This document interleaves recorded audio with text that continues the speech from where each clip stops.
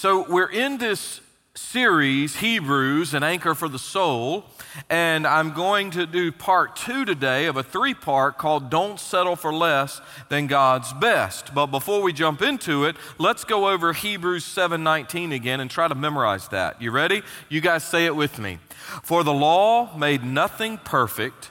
On the other hand, there is the bringing in of a better hope through which we draw near to God. Now think about that. The law made nothing perfect. That really is the focus of what we're going to unpack in the text today. But on the other hand, there's this bringing in of a better hope, hope personified. The Lord Jesus is our better hope. And through Him, through which, this better hope, we draw near to God. Let's throw some blanks in there and just see how we do. You ready? For the law made nothing perfect. On the other hand, there is the bringing in of a better hope through which we draw near to God. Good. It's always a good way to memorize Scripture. Just take out some of the key words and keep building. Last week we learned that the person and priesthood of Melchizedek served as foreshadowings of Jesus. We also learned that Abraham, the father of the Jews, found that Melchizedek was superior. Therefore, we concluded, if Melchizedek is greater than Abraham, the father of the Jews, and Jesus is greater than even Melchizedek, then Jesus is greater than Judaism and the man-made systems that we find in the Old Testament. And so with the superiority of Jesus, I want you to think about this. Have you guys ever thought about this saying, and I actually believe this old axiom, you get what you pay for. Y'all have heard that, right? You get what you pay for. It's always amazed me. I was thinking of examples.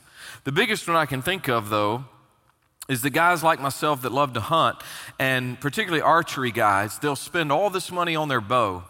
They'll have a nice bow, all the gadgets and gizmos on it. They'll spend $1,500. Some of these guys spend $2,000. I don't.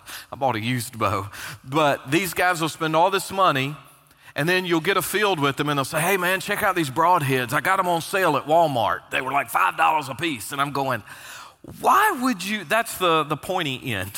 Why would you spend all this money on the bow, and the thing that actually makes contact, because you want to do an ethical harvest, the thing that makes contact you're going to cheap out on? Why would you do that? I mean, I really do believe about 99% of the time you get what you pay for. Anybody ever seen a tremendous deal on Amazon, and then you got it in the mail and you went, that's why it was so cheap, right? I mean, you look at it, Miss Cindy needed a new dish, what do you call that thing? A dish rack, and we ordered one. Oh my word, it went right back to Amazon. It was a goofy little thing. You'd hold 2 plates and a cup. I mean, come on, man. And so the reality is you do get what you pay for, yet we've got to be careful when we apply that to salvation. Because what happens is we begin to think, I need to earn this. This is too good to be true. Surely God's not going to give me an abundant life now, an eternal life with Him, the glories and splendors of heaven. I must do something to deserve that. Surely I can work hard enough to earn that, or at least help pay for it. But friends, the reality is if you do anything to add to your salvation, that is cheap religion. That is not biblical faith. That is not trusting Christ. All other religions will say do this or do that. Don't do this, don't do that. Christianity alone says done, paid in full, tetelestai. You don't add to your salvation. And what the writer in Hebrews is doing is saying, okay, guys, don't you dare go back into that man-made system of rites and rituals. Yes, God had ordained it for a season. I said man-made. It was actually God-made. But what happened is they took it farther than God intended it to go, and they tried to hold on to it longer than God intended. And so he's saying, don't go back there when Jesus has come and is so superior. So, with that in mind, stand with me as we honor the reading of God's Word. Hebrews 7, I'm going to go 11 to 19. Next week, we'll finish the third section of this chapter. It says, therefore, if perfection were through the Levitical priesthood, for under it people receive the law. So he's equating Levitical priesthood and law. He's trying to say, see how these are related. What further need, if perfection came through that, what further need was there that another priest should rise according to the order of Melchizedek? He's obviously talking about Jesus Christ. and not be called according to the order of Aaron. He did not come through the tribe of Levi. For the priesthood being changed, of necessity there's also a change of the law. For he of whom these things are spoken belongs to another tribe. Hey, what tribe did Jesus, now the first service killed this, don't read ahead. What tribe did Jesus come from? Yeah, Lion from the tribe of Judah. Aaron and all of the priests came from the tribe of, yeah, you guys are good, man. Hey, give them an extra cookie or something up there. That's awesome. Levi. All right, so watch this. So he's spoken of another tribe which no man has officiated at the altar, meaning there was nobody else that came from a tribe outside of Levi, particularly Judah, where they were priestly. For it is evident that our Lord arose from Judah, of which tribe Moses spoke nothing concerning priesthood, and it is yet far more evident if, in the likeness of Melchizedek, there arises another priest who has come, this is the cool part, not according to the law of fleshly commandment, but according to the power of an endless life. Who has that other than Christ? Nobody. Nobody. For he testifies, you are a priest forever, according to the order of Melchizedek. I mentioned that last week. That's from Psalm 110 and verse 4. For on the one hand, there's an annulling of the former commandment because of its weakness and unprofitableness. Now, this does not mean an obliteration of law. This means an obliteration of the priestly system. The law is intact. Jesus came not to abolish, but to fulfill it. But this is the abolishment of the priestly system. I love 19, guys. We've got to learn this. For the law made nothing perfect. On the other hand, there's the bringing in of a better hope through which we draw near to God. Heavenly Father, this is a beautiful section of Scripture. It can be tough to understand when we don't understand its context. But it really is important. I am certain, even as some folks shared with me between the services today, I am certain there have been some people here entangled in legalism, entangled in man-made structures that have actually not moved them closer to you, but in some ways kept them from walking in a real relationship with you. And I pray today, if there's anybody that's still hung up in that today would be a day of freedom, that they would find a sense of a weight being lifted and a glorious sense in which Christ is all in all. His finished work is fully sufficient. And now we obey because we get to, not because we have to. In Jesus' name we pray these things. Amen. Okay, guys, be seated. Now, let's not settle for less than God's best. How do we do that? Number one, remember this truth. The Levitical priesthood was limited and temporary. The Levitical priesthood was limited and temporary. Therefore, if perfection were through the Levitical priesthood, for under it people received the law, why would we get another priest? Why would somebody else emerge? 18 and beginning of 19. On the one hand, there's an annulling of the former commandment. It was weak. It was unprofitable. And the law had made nothing perfect. So the writer is contrasting Jesus' perfect priesthood with the Old Testament order. In other words, what he says is, hey, in the line of Jesus, it doesn't rely on family line or lineage, but on the power of an endless, or the Greek word could be indestructible life, incorruptible life. The former priesthood was put aside because it could not provide perfect access. I want you to listen to that word, access. I'm going to come back to that concept at the end of the message today. Access. The former priest would also die, one after the other, after the other. What happens when the priest dies? Somebody else has to come to the fore to be the priest. Just like the papal system today, if the Pope steps down or dies, what happens? The conclave, they meet, black smoke, no good, black smoke, no good, and they vote, boom, white smoke, a new pope. Well, looky there, kiss his ring. No, that is not God's way. Now listen, I love my Roman Catholic brothers and sisters and friends, and we have many who have come out of Roman Catholicism here. I met some in the first service again today coming out of those structured systems, but I'm telling you guys, this papal thing, this priesthood thing, it is over. The Bible says that Jesus Christ alone is the perfect prophet, priest, and king. Nobody in Aaron's line ever sat on a throne, and nobody in Judah's line ever reigned supreme as high priest. And yet in Christ, you get it all. But, when we think about Aaron's line, they didn't not only sit on a throne, they didn't sit at all. I want you to think about it. And I'm going to do a Wednesday series one of these days in digging deeper on the tabernacle. I really want to do this. In fact, I want to teach it in one of our gymnasiums on campus because I want to outline everything and show you the size. I don't know if you're like me. I'm a visual learner.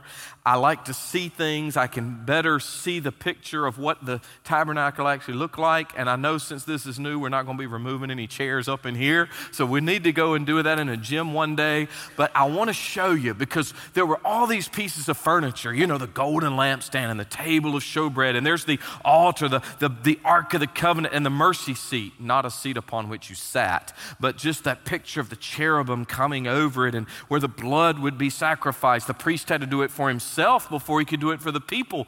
But what we found is all of these pieces of furniture, except there's not a chair to sit on. Why? Look at Hebrews 10.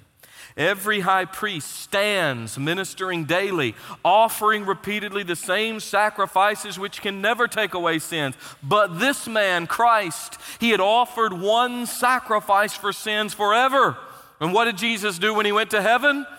Sat down at the right hand of God. What does it mean to sit down? Well, look, here's the way I wrote it. There were no chairs in the tabernacle or temple because the work of the Old Testament priest was never complete. It's not time to sit down yet, right? It's like I tell my kids if they're working in the yard, don't you sit down, we're not done. You can sit down and rest when Jesus comes or the work is complete, right? And when Jesus comes, the work is complete. And so I said, no sitting down yet. We're still working here. But you see, I want you to see this. When Jesus finished his work, he sat down. And so through the tribe of Levi, through the family of Aaron, and all those priests, they had to stay moving all the time. All the time. Yesterday's sacrifice, that is history. Today you have to make a sacrifice because that was insufficient for today's sins. And there was an inevitability that tomorrow's sacrifice was coming. But in Christ, when he cried Tetelestai, it was, it is, and it always will be finished. Always paid in full. It's a beautiful thing. Some of those priests who followed in the Aaronic line became greedy and immoral and self-centered and thereby powerless to help others. That's why you don't put your faith in a man. I'm not saying don't trust. I'm not saying don't trust people, but even this week, there was somebody that I truly love, a brother in Christ, who has deeply, deeply disappointed me and deeply disappointed our convention. And I love him and I'm praying for him. And of course, I forgive him because he asked for it. But the reality is, I'm sorry, there was a piece of paper there. They'd been cleaning that and it got stuck and I couldn't preach anymore. Just pray for your pastor. The reality is that man will let you down. Now, I don't want you to go into a cynical thing and, well, that pastor there, he's going to naturally let me down. No, I'm not saying that. I'm not saying think the worst. But what I'm saying is your faith and my faith and your entrance to heaven is not contingent upon an earthly human being. It is contingent upon the God-man, Jesus Christ, the finished work of the Lord. You see, for even those who were devoted and obedient in the Aaronic priest line, they still had to make sacrifices annually for themselves because of their sins. But with Jesus Christ, he alone was and is perfect and was and is the perfect sacrifice, the only high priest we would ever need. And he gives us grace and mercy. And if we do sin, Jesus is an advocate at the Father's throne, 1 John 2. And if we confess our sins, he's faithful and just to forgive us and restore us, 1 John 1:9. The better has come. The best has come. Why would we go backwards? It's like when we lived down in Florida and we were less than an hour from St. Augustine. Anybody gotten to go to St. Augustine, oldest city? It's a beautiful place. It's my favorite thing about living down there, actually. Taking the Harley on Fridays, riding down to St. Augustine, enjoying lunch with Miss Cindy and riding up the coastline. It was a beautiful place. We used to love to go to St. Augustine. Eventually, just about a year before we actually moved, we joined the St. Augustine Lighthouse and Maritime Museum. It allowed you to go up the big lighthouse, 165 feet above sea level, see all of that beautiful historic region, the forts. It was incredible. And they gave me, when we joined, they gave me a temp card, a little paper card. It said, now, Mr. Lewis, your permanent card or your annual pass holder card will come in the mail. It'll be nice. It was laminated, printed out, not just handwritten with my name. And so I kept that little paper card in my wallet. But, just little sheets of paper don't do that great in your wallet after a while. So what do you think I did with that little temp paper card when the laminated card came? What did I do? Just ripped it up and tossed it. See, I don't need that anymore. I have full access because the reality is I never knew which day Miss Cindy would beg me to go and take her to St. Augustine so she could give me sugar 165 feet above sea level and love on the temple here. I know, and it's tough. It's a hard life I live, y'all. It's a hard life. But when she begged, I finally succumbed and I said, okay, you can go have sugar 165 feet above sea level. It's a hard life. When the real, you don't even want to look here, do you, right now? She's not even looking at me. That's cold. When the real thing has come, why do you need that which is temporary, limited, and flawed? I mean, what more can you find in a person than you have found in Jesus Christ? The Levitical priesthood was limited and temporary. Two, the second truth, the Old Testament system was radically reoriented through the person and the priesthood of Christ. Now, you need to see this, right? 12 to 16, a radical reorientation for the priesthood being changed of necessity. There's a change of the law. The law said you had to have the priest, you had to go so many times, you had to give them this or you had to give them that, and if you were poor, you could substitute this and that. And if you've ever read the book of Leviticus from the Levitical sacrificial system, you'll see that there's a lot of rules, a lot of nuance, a lot of details. But the Bible says, look, now the moral law doesn't change. You think about God's top 10, have no other God before me, no graven images, don't use the name of the Lord in vain, remember the Sabbath to keep it holy, honor father, mother, etc., all the way down. That's not changed. But it is the Levitical priesthood system that is different. That change happened, like 13. Look, Jesus came from another tribe. Why would you call him from another tribe? Well, because he is greater. He doesn't come from a fleshly commandment. They must be through Levi, must be through this family. He comes through an eternal existence. He has always been and will always be. Therefore, he is so much better. The entire Old Testament system has been fulfilled in Christ. Removed parts of it, removed. Colossians 2, the believer has been set free from the law. Galatians 5, the believer is dead to the law. Romans 7. Now, this new agreement and new arrangement does not suggest a Christian has a right to be lawless. Now, listen to this statement. Free from the law does not mean free to sin. Rather, it means we are free now to do the will of God. We obey not for outward compulsion, but inner constraint. The Holy Spirit of God lives in you as a Christian. Therefore, you obey. I like to say it this way, not out of obligation, but adoration. I want to obey my God who made me, who I will see one day face to face because I want to please him. Look at Romans 8 on the screens with me, guys. There is therefore now no condemnation for those in Christ Jesus who do not walk according to the flesh, but according to the Spirit. For the law of the Spirit of life in Christ Jesus has made me free from the law of sin and death. For what the law could not do, and that it was weak through the flesh, God did by sending his own Son in the likeness of sinful flesh on account of sin. He condemned sin in the flesh, that the righteous requirement of the law might be fulfilled in us who do not walk according to the flesh, but we walk according to the Spirit. You don't walk fleshly, worldly. You walk spiritually, discerning. I didn't say you were perfect. I didn't say you weren't going to fall. I didn't say we weren't going to mess up, but I did tell you we have an advocate with the Father. I did tell you he'll be faithful and just to forgive you and cleanse you of all unrighteousness. But when we see verse 16, who it says he's not according to the law of fleshly commandment, but the power of an endless life, it gives us that contrast. That contrast. These guys are going to die. These guys are not going to be permanent for you. But Jesus is forever and ever. But that leads me then to a question. If he's so wonderful, if the way of Christ is so much better, God knew Adam and Eve. God knew they were going to fall.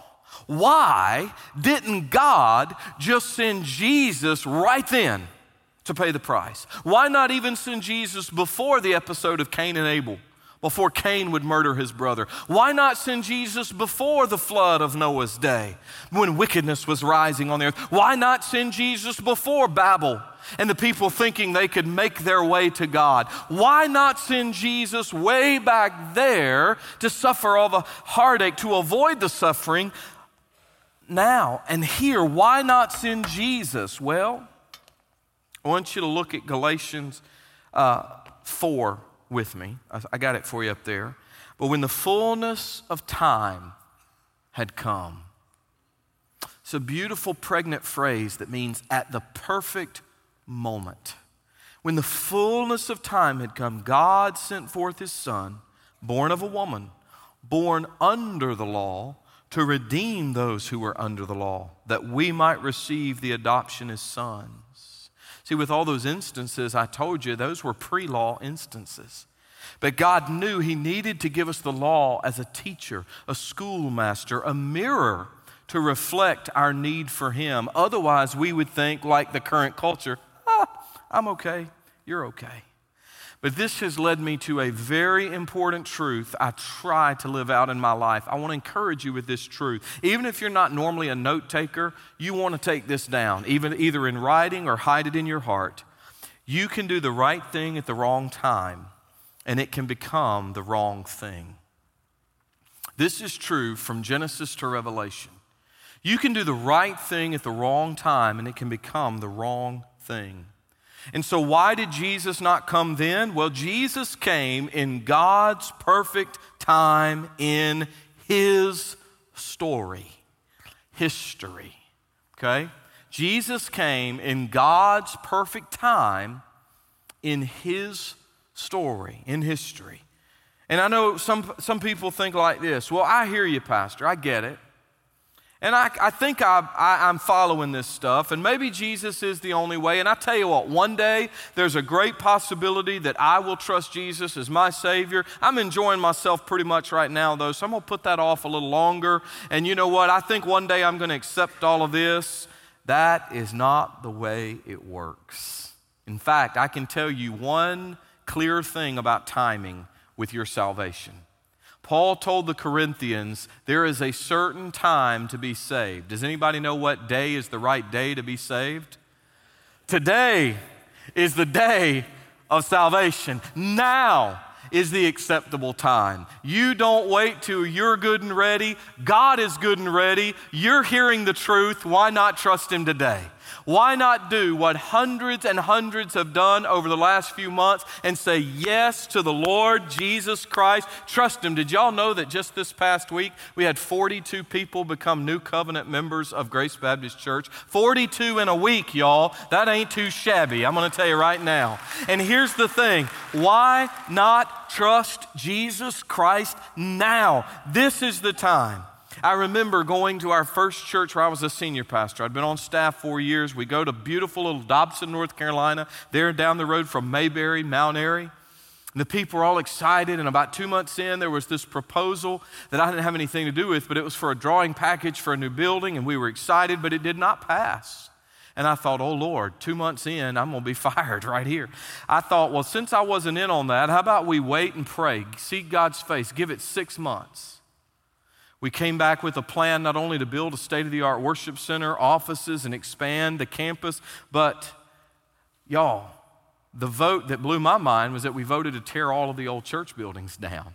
It's pretty easy to build. It's very hard to get Baptists to tear anything down. And so it passed overwhelmingly.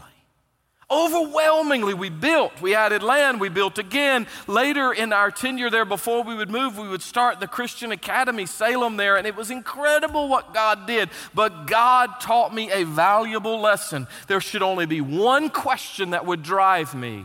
If I'm leading not only just a congregation, but a family, my own family, there should be one question. This was my driver. This is my driver. 20 years later, is this, God, is this what you want for this church at this time?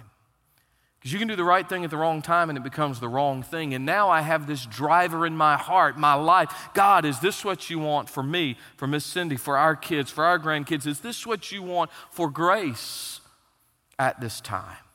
So we want to do things in God's timing, and Jesus came at the perfect time.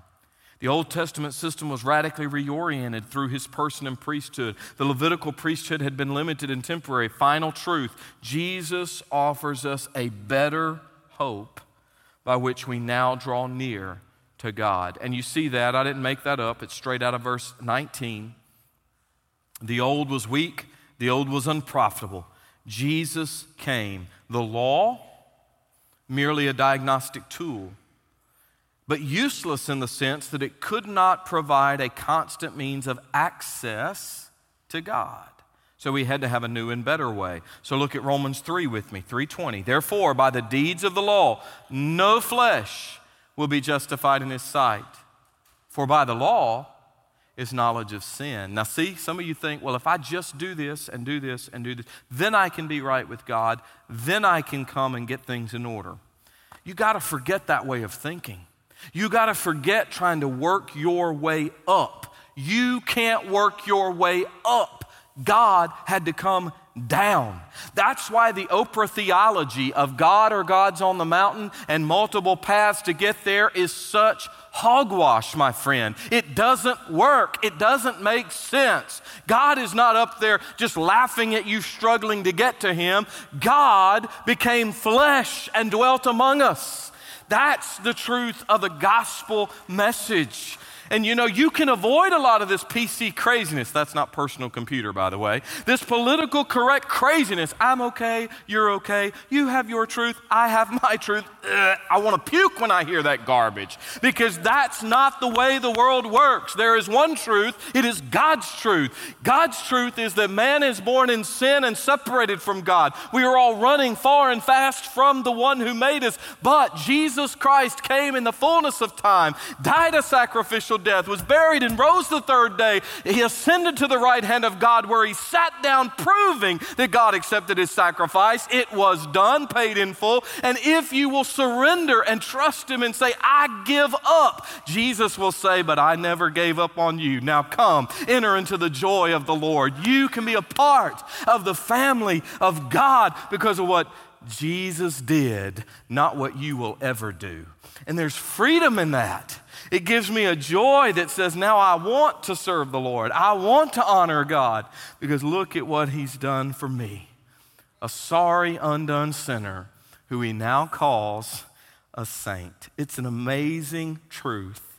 You can't work your way up to God. Now listen, I've said this in various forms before, but I'm coming to the finish line. The law does not bring perfection. It only reveals imperfection. Reminds us of our sin. Yesterday in the mail, I got a wonderful little piece of paper. It was from ORSA, Oak Ridge Sportsman Association, and it was my annual renewal. Miss Cindy wasn't thrilled about it because we had to write a check. But it's one of the greatest investments I've made since I've been in this part of the state. We are so blessed in this part to have a place like Oak Ridge Sportsman Association. If you love the shooting sports, pistols, rifles, shotgunning, archery. I love it all. I've done it all over there. It's an incredible deal. It's an amazing place. Thank you to the one here who sponsored me for all the times we've gone out. Some of us here and had fun and will have fun, and I love it. And you know what I wanted? I wanted to write that check as quick as possible and get it in the mail, because I want my badge. I got this little little badge thing. I want it to keep access. When I go up to the gate, man, I want it to go boop and start opening for me. I love having access. I love being able to go when I want to go and not having to worry about paying a bunch of this or that and have access. And I'm telling y'all, when you have access to God 24/7, 365, 366 on a leap year, knowing that you're going to glory, knowing that the Father hears you, knowing that you're not perfect and that you don't deserve it and never will, but Jesus was and is perfect and paid your price, you will be more excited than getting your ORSA renewal in the mail. I'm telling you, you've got to remember what God has done for you, what He has done on your account, on your behalf, and don't go back. The writer's pleading, don't go back. Don't go to the old system. Don't think you got to do this and don't do that. Do this and don't do that. Yes, there's some thou shalls and some thou shalt nots, but that is for your good and God's glory, and that doesn't make you right with God. That demonstrates that you're right with God. The Levitical priesthood was limited and temporary. The Old Testament system radically reoriented through the person and priesthood of Christ, but Jesus offers a better hope by which we draw near to God. Now, you note takers, you're starting to shake right now because you still have a couple of blanks on your outline. Are you ready? I'm going to finish. I'm going to give them to you. And if I've missed anything, I apologize. Just reach out to Frank.Catanzaro. I'm kidding. He doesn't know. Listen, I want to show you something because I need the visual to help me out. So let me show you two things. And on the count of three, everybody tell me what this item is right here. 1, 2, 3. A thermometer. A thermometer. It's even got a humidistat on the bottom. But it still says that it's right at 70 degrees in here. Now, I know you think, liar, liar, pants on fire. It's 53 in this room. I know, some of y'all are chilly. I get it. I see you covered up. But like I told them in the first hour, I'd much rather you cover up than strip down. Praise God. So stay covered up. It's hard to sleep. Harder to sleep when your teeth are shining. It says it's right about 70-ish. It probably is that warm up here. But if I said, well, I'm freezing to death, I got to get it warmer in here. I can play with this thing all day. Is it going to do me any good? I don't need a thermometer. I need a what? Thermostat. Now, that's old school. No school like the old school. Check out that Honeywell. This is one of those really cool ones that's an auto changeover. So you see how that sets? You can actually change. Can y'all see that out there? You can actually change heat and cool at the same time. It changes over. That's fancy right there. I like that. And we've gone all digital now in my house with the app and all of that. It's good. I like it. And if you're too hot, pull it down a little bit. Too cold, pull it up a little bit. This is what makes the change. And it's got a few little mercury sensors inside of it and all of that. But you really need both. Now, this can tell me sort of the temp, but you really need both of these devices. And so let me give you this on your notes. The law is your thermometer. The law is your thermometer. That gives you information. Now, the way we calibrate this one's you can't calibrate. The humidistat on the back's got a little calibration spring, but this is how the word of the Lord is how you calibrate your thermometer. Do I know if I'm hot or cold? Do I know if I'm closer to God or farther? This will calibrate for you. This will tell you what you need to know about your temperature. And some of you guys right now, not doing so good, not doing so hot. You need to recalibrate your life, and you need to be honest with yourself this morning and look at where you are with God. Because you know, if somebody had a spiritual thermometer on you right now, you would be sick. And think about it. When one of our children or grandchildren are running a fever, it is not enough to say, oh my, look at that. They've got 102 fever. It is not enough. So the law shows us when we're sick, and we all are. Gospel is your thermostat. So one brings information, the other transformation. You need Jesus Christ if there's going to be a real change in your life. Oh, you can try on your own.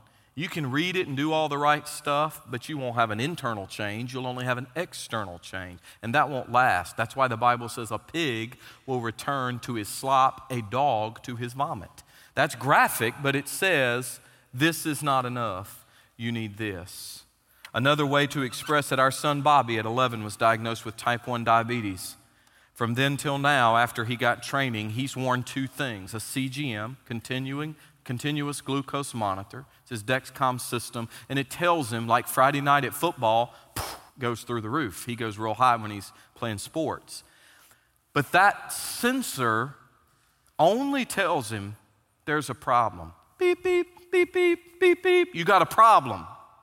What he also has to wear is that insulin pump that delivers that life-saving, organ-saving, ultimately life-saving insulin into his system. You see, he needs both because the one tells him there's a problem. Beep, beep, beep, beep, beep, beep. The other corrects it. For some of you, you know right now there's an alarm going off in your heart. You know right now that things are not right. And you're thinking of anything and everything you can do to fix it. And I am here to tell you, in all love and in all seriousness, you won't be able to fix it on your own. You've got to trust that God will give you the life-saving, eternity-changing gospel of the Lord Jesus Christ. It is not enough to look and to hear the alarm, to read the thermometer. You must trust Christ and surrender today. What am I telling y'all to do? I'm telling you, don't go back into a man-made system. Don't settle for less than God's best. Thank you so much for watching us today. God is doing absolutely amazing things in and through our Grace Baptist Church family. If you'd like to share anything the Lord is doing in your life, feel free to reach out to us through our website or our app. And if you're ever in the Knoxville area, come by and worship with us and our family of faith here at Grace Baptist Church.